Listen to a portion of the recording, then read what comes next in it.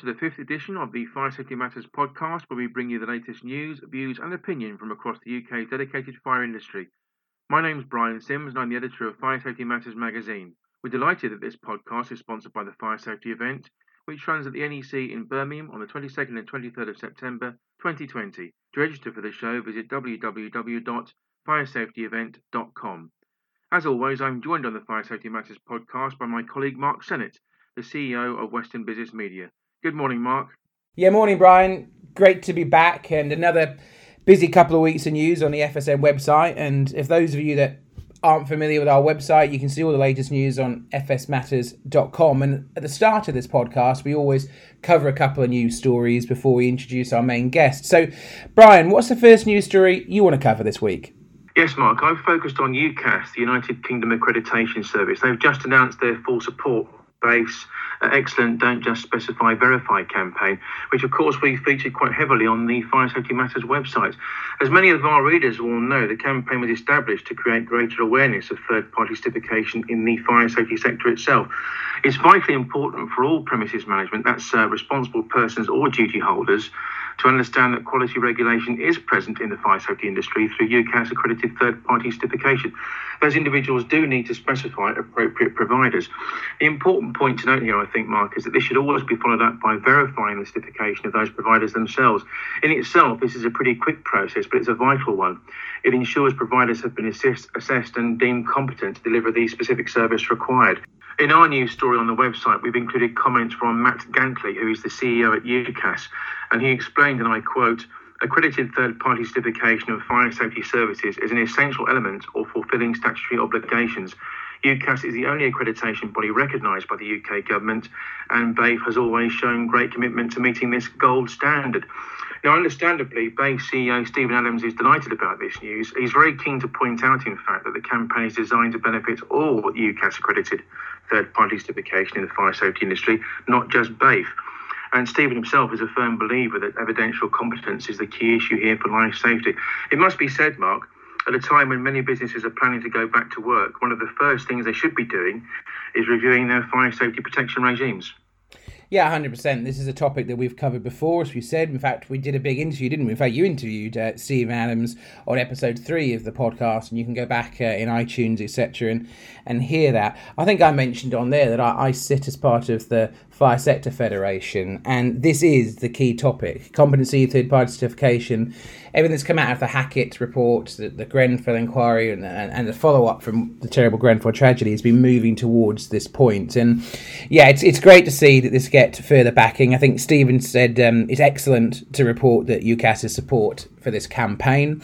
And, you know, what it can do is it can reassure that an appropriate provider is being used for this campaign, especially at a time when a business is planning to go back to work. So what Stephen means when he says that is this whole campaign, Don't Just Specify Verify, if you use only a third-party certified person to carry out fire safety work, exactly what Stephen said there, it's a real reassurance to anybody using people for fire safety work. They're using competent people.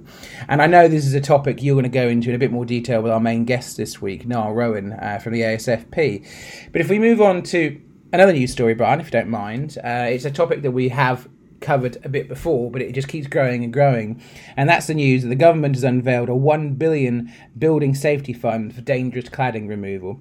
I keep ramping this up. It keeps getting bigger and bigger. Building owners are being urged to act and put the safety of residents first, as the government's £1 billion building safety fund to remove dangerous cladding has been launched by the Housing Secretary, Robert Jenrick.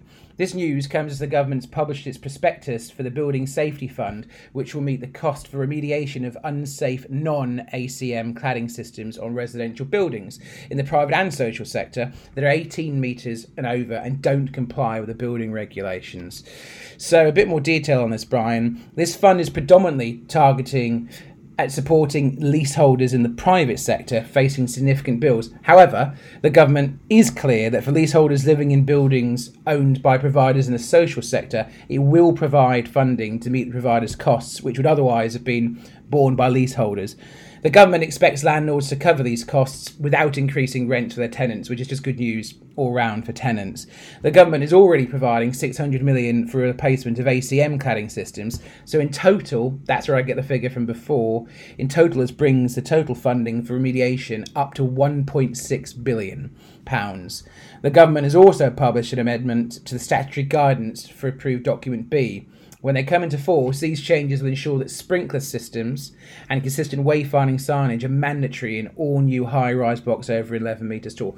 Big news that. I mean, it's not just a big investment to make buildings safer from the removing of cladding and making it not be borne by tenants, but actually that sprinkler news is key too. Associations like BAFTA have long battled to get suppression systems in buildings, high-rise buildings, and now it's from 11-metre blocks and over. So it's big news, Brian, all around, from suppression and from this cladding removal fund. And of course, there's also the need for consistent wayfinding signage that's now going to be in there. So a lot of movement from the government there. I don't know your take on it. That's right, Mark. And in fact, you mentioned Robert Jenrick there, the Housing Minister. Well, he and mayors and local leaders have also pledged to ensure vital building safety improvements continue during the current coronavirus pandemic. And undoubtedly, this is going to help ensure that safety is prioritised for those living in high-rise buildings with unsafe cladding or there are insufficient fire safety measures. And Building Safety Minister Lorne Greenhalgh has added his views to this debate, and he's observed, and I quote, "Now that this additional £1 billion funding is in place, building owners must crack on with removing flammable cladding on all high-rise residential buildings that are over 18 metres in height. The government will work with the Mayor of London and our metro mayors, as well as local councils, to ensure that these vital building safety works are finally carried out and people are safe in their homes." So good news all round there. Our first guest on episode 5 of the Fire Safety Matters podcast is Niall Rowan. Niall is CEO at the Association for Specialist Fire Protection. At the start of the week, I chatted with Niall about several key issues, among them the Fire Safety Bill, government funding for cladding renewal, third-party certification and the future direction of travel when it comes to passive fire protection. First, we focused on the Building Regulations Review.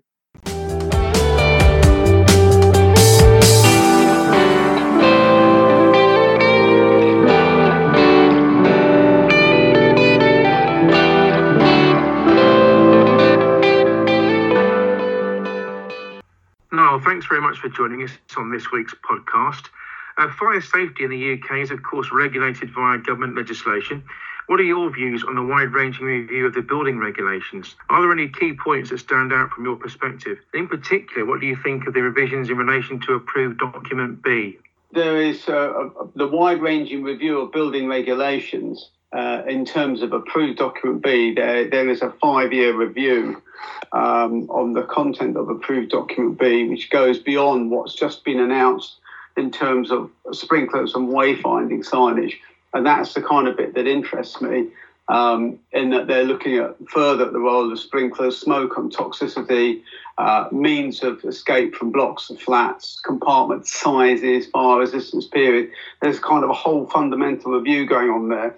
But that is a slightly longer term review. Not going to see anything out of that for a while. When this research program was announced, they looked for the easy wins, and they've just implemented the easy wins, which are the changes that you just mentioned in approved document B, which is the introduction of sprinklers below 11 metres and mandatory escape route visualisation. What do we think about it? We think it's fine. We've always, we supported it in the response to the changes. We supported the introduction of sprinklers. When you've got a large number of households in close contact and where the fire in one can easily affect the fire in another, it's a logical step to go. But just not to lose sight of the need for passive fire protection as still as the fundamental means of providing safety in terms of separation, compartmentation, etc. It's not a kind of, we're going to bring in sprinklers so you can forget about the other stuff. I had a query recently on one of these forums, and some guy, we brought this in, he said, the fire stopping's not that good, but we've got a sprinkler system. And I said, if the boot was on the other foot, if we had a faulty sprinkler system, and we said, yeah, but the fire stopping and the separation is really good, would you accept that? And of course the answer is no. I said, well, then that's what you need to do. But we welcome it. It's good. It's all good news. And continuing the legislation theme for the time being, Niall, back in March, the government announced its proposed fire safety bill. As part of this move, there are plans for a new building safety regulator. Do you welcome such a move? And if so, for what reasons? The new building safety regulator. Yeah, it's. Oh God, you're thinking not another regulator like a water regulator or whatever. And where does it all end? But you do have two regulators is more source of confusion. But something had to be done in terms of the system that Judith Hackett recognised in her 53 recommendations and a fantastic diagram of the situation of building control as it is now, which is completely incomprehensible. So, and one of the ways, we need a regulator with more teeth, which we don't have now, and a regulator a bit more focused. And HSE who is going to be the regulator, HSE, and is now the shadow regulator. HSE has proven itself to be a good regulator in the field of health and safety. Where I have some slight queries, concerns, is in the knowledge of fire and construction systems and products, where I think compared to, say, LABC and others, they would be they're not as well versed, but I'm sure they'll get the right influence of that. So yes, we do regulate, welcome it, and also what people don't forget is they're not only implementing a more stringent regime for buildings in scope, i.e. HERBs, high-risk residential buildings, but also they're overseeing the safety and performance of all buildings and promoting the competence of those working on all buildings. So there's more to this than meets the eye. And following on from that, when discussions focus squarely on central government funding for renewal of cladding, what do you feel should be covered by the monies allocated? Well, the obvious answer is all the cladding and associated issues. In some cases, in terms of passive fire protection, if you're remediating a building and passive fire protection needs updating, then that is the time to do it. Do it all together, do it in one go. Where that money can actually be spent and what it is allowed to be spent on, I'm not so sure. But obviously there is a case for doing it. I mean, you could argue that it has to be just limited to cladding. We would say if you can do it to identify other deficiencies in the building, you should do so. And we've heard a good deal about the overriding importance of third-party certification on recent episodes of the Fire Safety Matters podcast. What's your own take on this, Niall? Well, third-party certification is something that the ASFP has been championing for over 25 years, and it is a requirement for all contractors, installation contractors, that they hold third-party installation for the products that they install. So we're very supportive of this.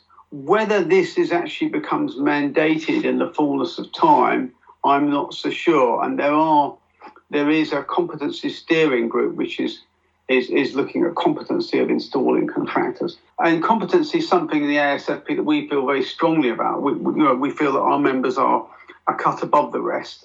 And so we have developed, in conjunction with the Institution of Fire Engineers, what's called a level 2 and level 3 certificates in passive fire protection. And we've had a tremendous response to people wanting to do that, especially during the furloughing period. So, and obviously we can provide training, but there are other third-party providers as well. The certification bodies that issue third-party certification for installing contractors have also agreed to embrace the IFE qualifications. So we think that's another plus point. And passive fire protection is what the ASFP is all about, of course. Where are we now with the discipline, Niall? Can you map out the likely direction of travel as we ease out of lockdown? Well, one of the things that the Grenfell fire did is not only did it shine the light on cladding, it shined the light on some deficiencies in passive fire protection, to which those of us in the fire sector said, well, we know. We've been saying, there was the whole fire sector spent first year saying, we told you so. But that's the way it is. Often it has to be. Somebody has to die. Lots of people have to die before changes are made. It's very sad, though. So what's the direction of travel? Well, we've got a new regulator. we've got a building safety bill and a fire safety bill. The fire safety bill is going to ensure that flat front doors and cladding is included in the scope of a risk assessment, although there's certainly with regard to cladding, there aren't enough people out there who are qualified to do it, and the practicalities to do it are going to be very difficult. I don't know how we answer that one at the moment. It's not been answered. In terms of passive fire protection, the government is looking under the building safety regime, the building safety bill, to introduce a more stringent regime for what it calls safety critical products, where they'll use the European CPR regulations, and where they are not applicable, and I won't go into that in detail in this answer, to use some form of UK conformity mark based on a similar system. Both of these systems have some element of third-party product certification. So we, with some reservations, we're generally supportive of that, and we think that that's the way forward. So, it's going to get better, and it needed to.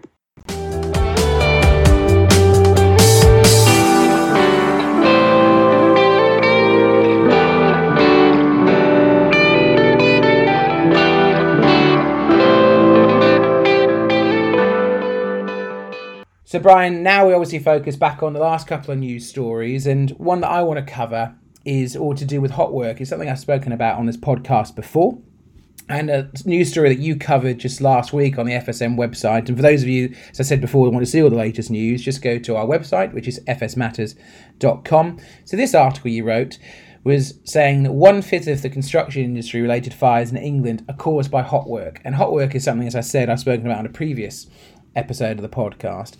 So this was when CE Safety recently submitted a Freedom of Information request to the Fire and Rescue Service, and this was in a bid to find out about the number of fires reported in the construction industry and how many were caused by hot work.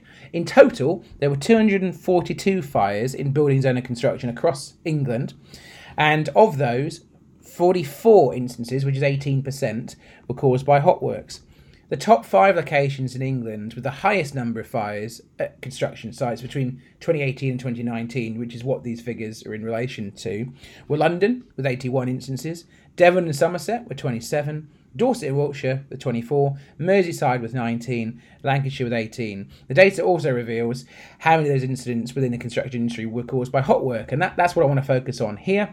The information provided by the Fire and Rescue Services across England said that 24 instances were related to hot work. Dorset and Wiltshire witnessed the highest number of instances of fires caused by hot work on these sites under construction, and that was closely followed by 7 instances from East Sussex, 4 in London, and 3 in Derbyshire. Other locations either had no fires at all, or them that weren't caused by hot work. So, Brian, I don't know if you've got your thoughts on this.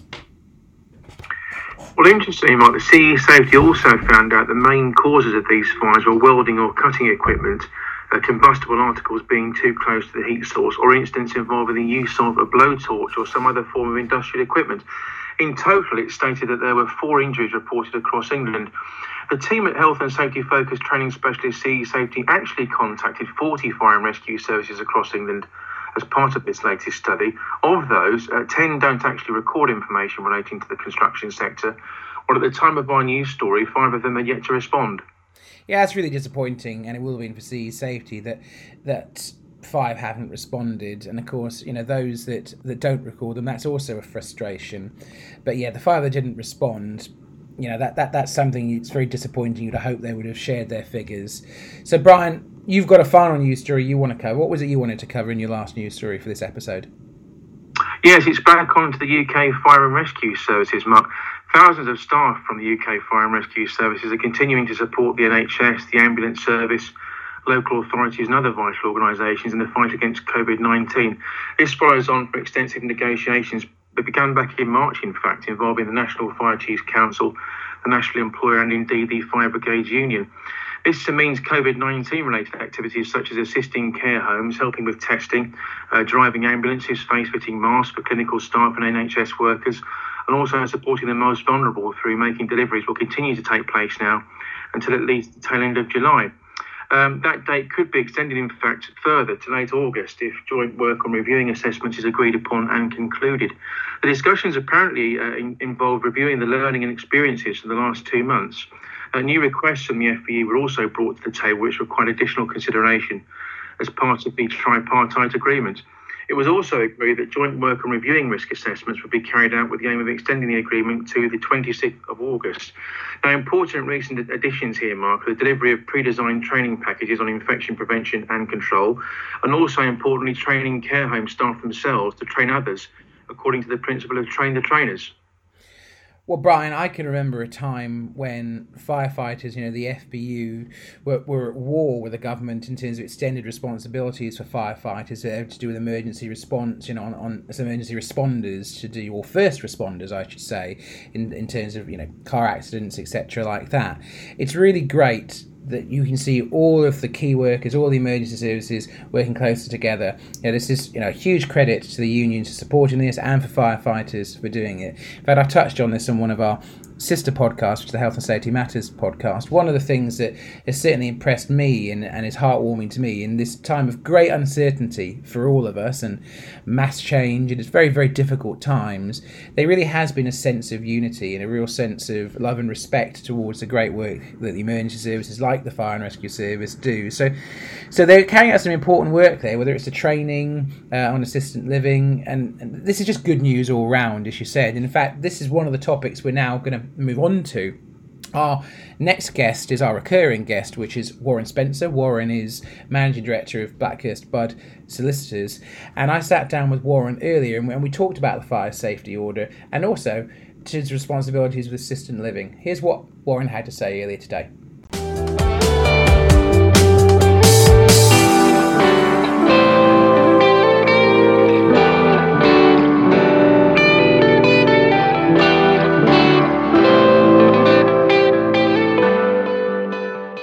Morning, Warren. How are you? I'm fine, thank you, Mark. Just things starting to get slowly back to normal, I think. Yeah, we've just reopened our office for those people that don't think that they can do their work properly from home. So we've had to take a number of steps as well. So it's a new norm, isn't it, Warren? For now, it's all change. It is all change. It's very difficult to plan for and very difficult to predict what's going to happen in the future as far as supply, demand, etc. So what we do in this segment, for those of you that aren't familiar, is we try and get some legal clarification, legal advice from Warren, and Warren's prosecuted more cases under the fire safety order than anybody else, as I said before. And we were talking off air about what area that we should potentially focus on this week, and Warren suggested we touch on Article 5.4 of the fire safety order, and this touches on contracts and to do with tenancy, renting of premises, who's responsible in terms of risk assessment. So I can't do as good a justice as Warren can here, but when we focus on Article 5.4 of the FSO, Warren, can you give a little bit of clarity of who is liable in terms of risk assessment if it goes wrong and there needs to be enforcement action? Who would you say is liable? Is it easiest to interpret as that? Well, first of all, I think you need to start at the beginning. So the responsible person is Article 3 and is ultimately responsible for fire risk management responsibilities in respect of premises. Article 5.3 talks about other people having fire risk management responsibilities so far as their control extends as far as the premises are concerned. And that is explained in Article 5.4 and given some definition. So the liability arises under Article 5.3. A person can be liable for premises so far as their control extends. And then their control is outlined in Article 5.4, which talks about where there is a contract or a tenancy in respect of premises, then a person can be liable for the fire risk management responsibilities so far as their obligations so extend. And their obligations are obviously outlined within a contract or tenancy. The problem is that a lot of legal documents, a lot of legal tenancies and precedents for tenancies and contracts just don't deal with fire risk management responsibilities. And if they do, they don't deal with the obligations in the way that the fire safety order requires. So, Warren, one area that's obviously topical at the moment is the care sector. What about supporting living premises? What about those responsibilities there? Well, that's a perfect example of where real clarity is needed, within contractual relationships outlined in documents such as care provision and housing provision. So that's an example where you might have a number of parties with some responsibilities. So there might be a housing provider, there might be a care provider, and there might be a housing owner, all of which have some input into an aspect of fire safety management with regard to vulnerable people. And where the complication arises there is that they've got to, those obligations have got to be outlined between the parties so that the parties can own those responsibilities. And that's a complicated area, and it's one of the areas that people get confused about as to who might be liable. If I get asked the question, well, who is liable in this situation?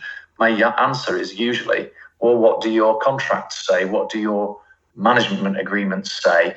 Your care agreements, service level agreements, what do they say about who is responsible for fire risk management? And very often the answer to that is they don't mention fire risk management in those contracts. Now, another aspect that we probably need to touch on here is all to do with rental agreements, etc. What about the involvement of management agents? What's their role and responsibility and liability in this? Well, I had a prosecution in December where this was an issue, where there was an owner who lived in London, there were premises in Liverpool, and there was a fire in the premises with, I think, 6 residents in an HMO, and there was a managing agent. Post-fire, an inspection takes place, find a number of breaches. Who's responsible for those breaches?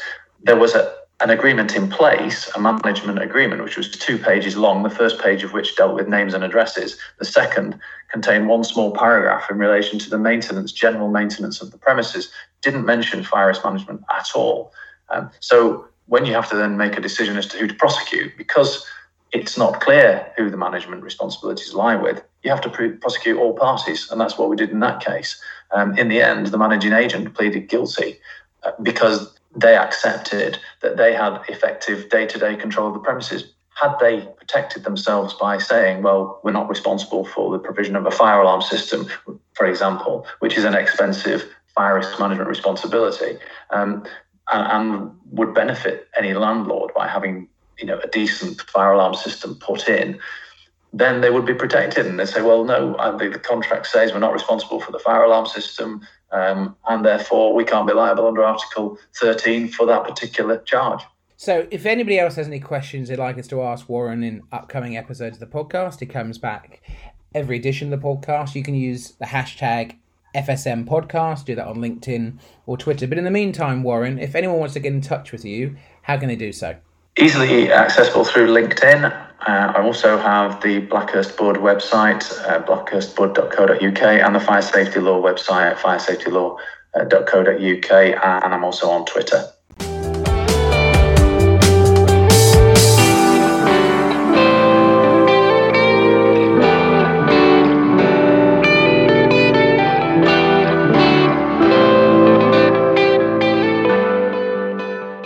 For this week's podcast, we also interviewed Nigel Ward.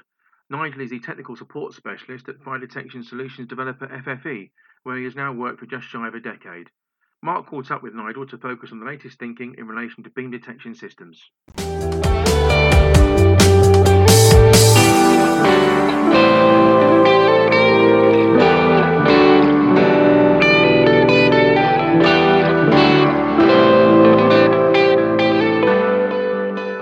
Morning, Nigel. How are you? I'm very well, thanks, Mark. Nice to speak to you today. Yeah, well, we've done some stuff together recently, haven't we? We did a webinar just a couple of weeks back, which was protecting large premises from fires.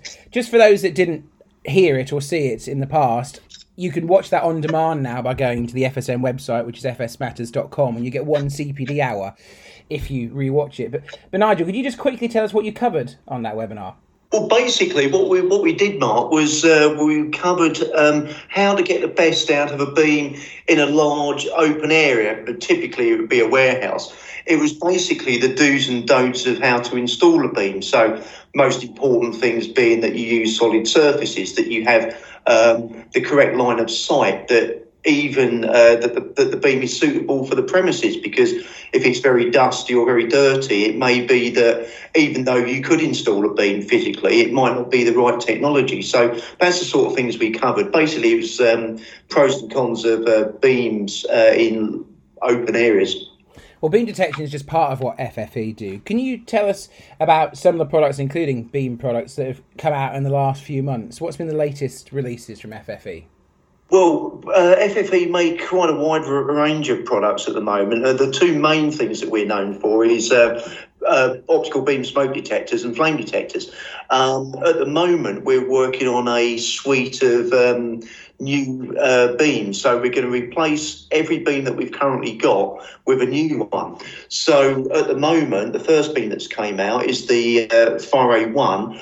That is replacing our 50-100R range, which has been about for about 15 to 20 years, I'd say.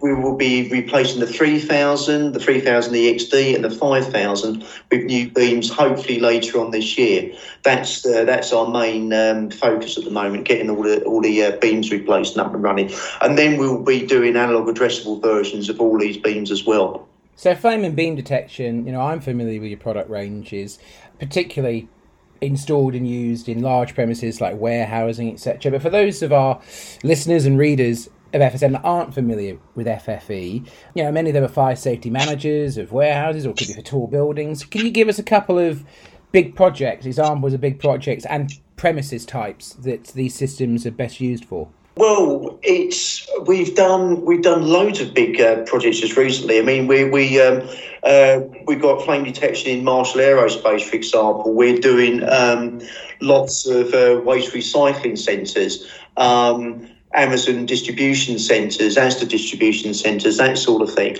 But we also have a little niche in historic buildings. There's the National Trust, they've got a site in the West Country where they're looking to put beams in. It's an old building that they're restoring, and they want to put beams in the roof area, which is sort of like awkward for maybe point detection to go in or aspirating. They don't want to put holes in the roof or maybe fit pipe work, so they're going to try and recess the beams into the walls to try and make them discreet. So lots of good and interesting projects going on at the moment.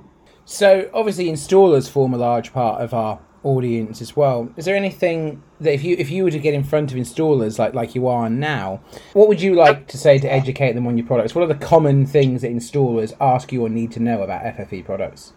The first things, and I think this was covered in the talk that we did last week, is choosing the right product.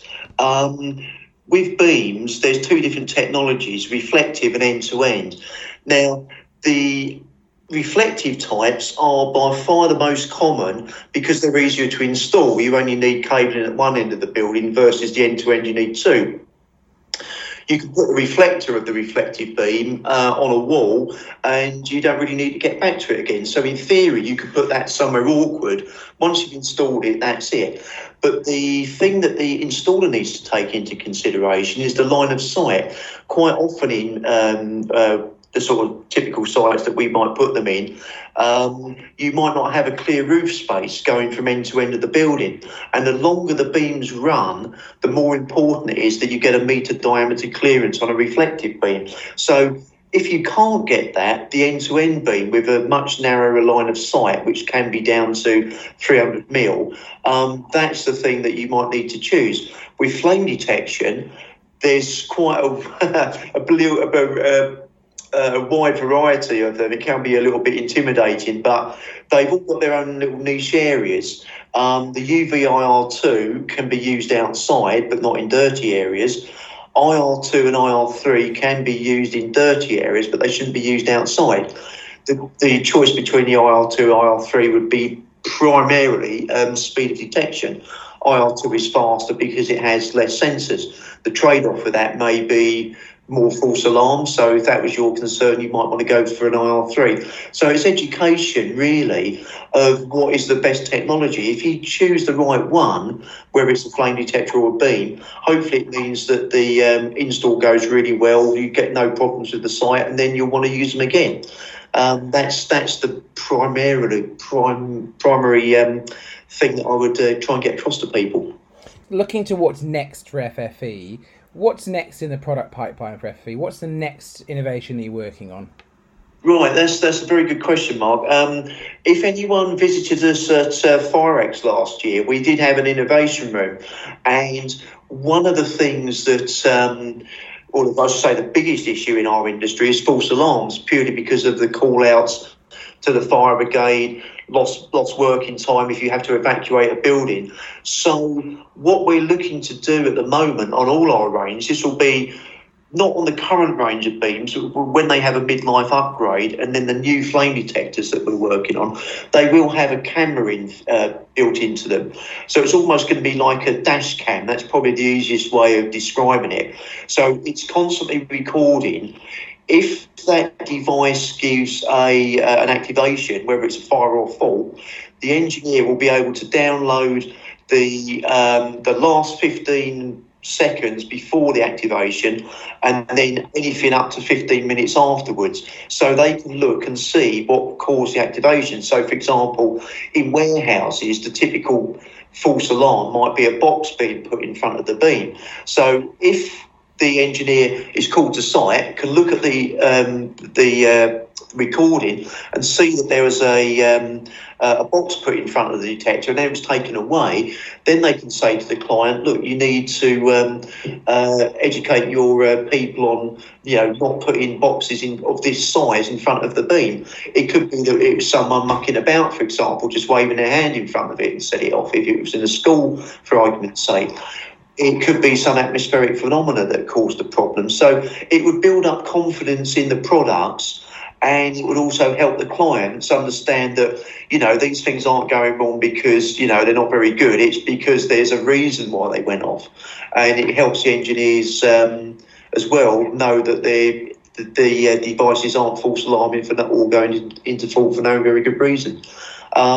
This information would also be available to them at home, so they might not even have to go to site to review it. They can look at it on their phone or in their office and say, okay, yeah, we don't need to go to this one site because we can talk to the client and say, look, that was a false activation for this reason. And so hopefully that's going to be a really good selling point for people. Well, it sounds like a fantastic innovation. Most people know that any business that suffers a major fire, I think it's 2/3 don't ever reopen. It's, lost fires, it just kills businesses. And the reliability of fire detection systems is imperative. False alarms is a huge issue. And of course, it's now enforceable action can happen from the fire and rescue service. They keep going out to false alarms. So this sounds like a really great step in the right direction. So my final question for you, Nigel, is if people want to find out more about FFE, how can they get in touch with you? How can they find out more?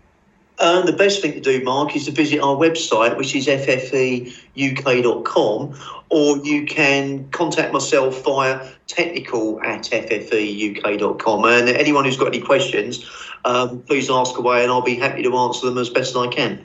And you certainly got a lot of questions during your webinar the other week. And just a reminder to people, that webinar that Nigel did with us is available on our website. It's Protecting Large Premises from Fires, and it talks about the do's and the don'ts of beam detection. And you go to fsmatters.com and just click on the webinar tab and you can see it there. Nigel, thanks for joining us again today. It's always great to speak to you. Thank you, Mark. It's good to see you again. Take care, mate.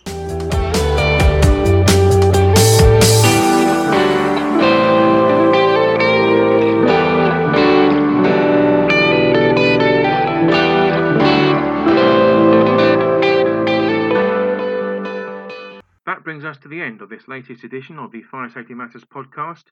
You can read more on the issues raised here and others by visiting the Fire Safety Matters website at www.fsmatters.com. We do hope you've enjoyed the content and found it useful. On that note, please do contact us if there are any particular themes or issues you would like us to explore in upcoming broadcasts. You can do so on Twitter by using the hashtag FSMPodcast. Do make sure you follow us on Twitter at FSMatters_MAG. As a reminder, the Fire Safety Matters podcast is live to view every fortnight on Wednesdays. Please do like and share the content and spread the word among your industry colleagues. You can listen to the Fire Safety Matters podcast for free on iTunes, Spotify, YouTube or Podbean. On the next episode, we'll be talking to Peter Aldridge of the National Association of Healthcare Fire Officers and also Craig Halford, the Managing Director at Fire Suppression Systems Specialist JAPTONE. We'll see you then.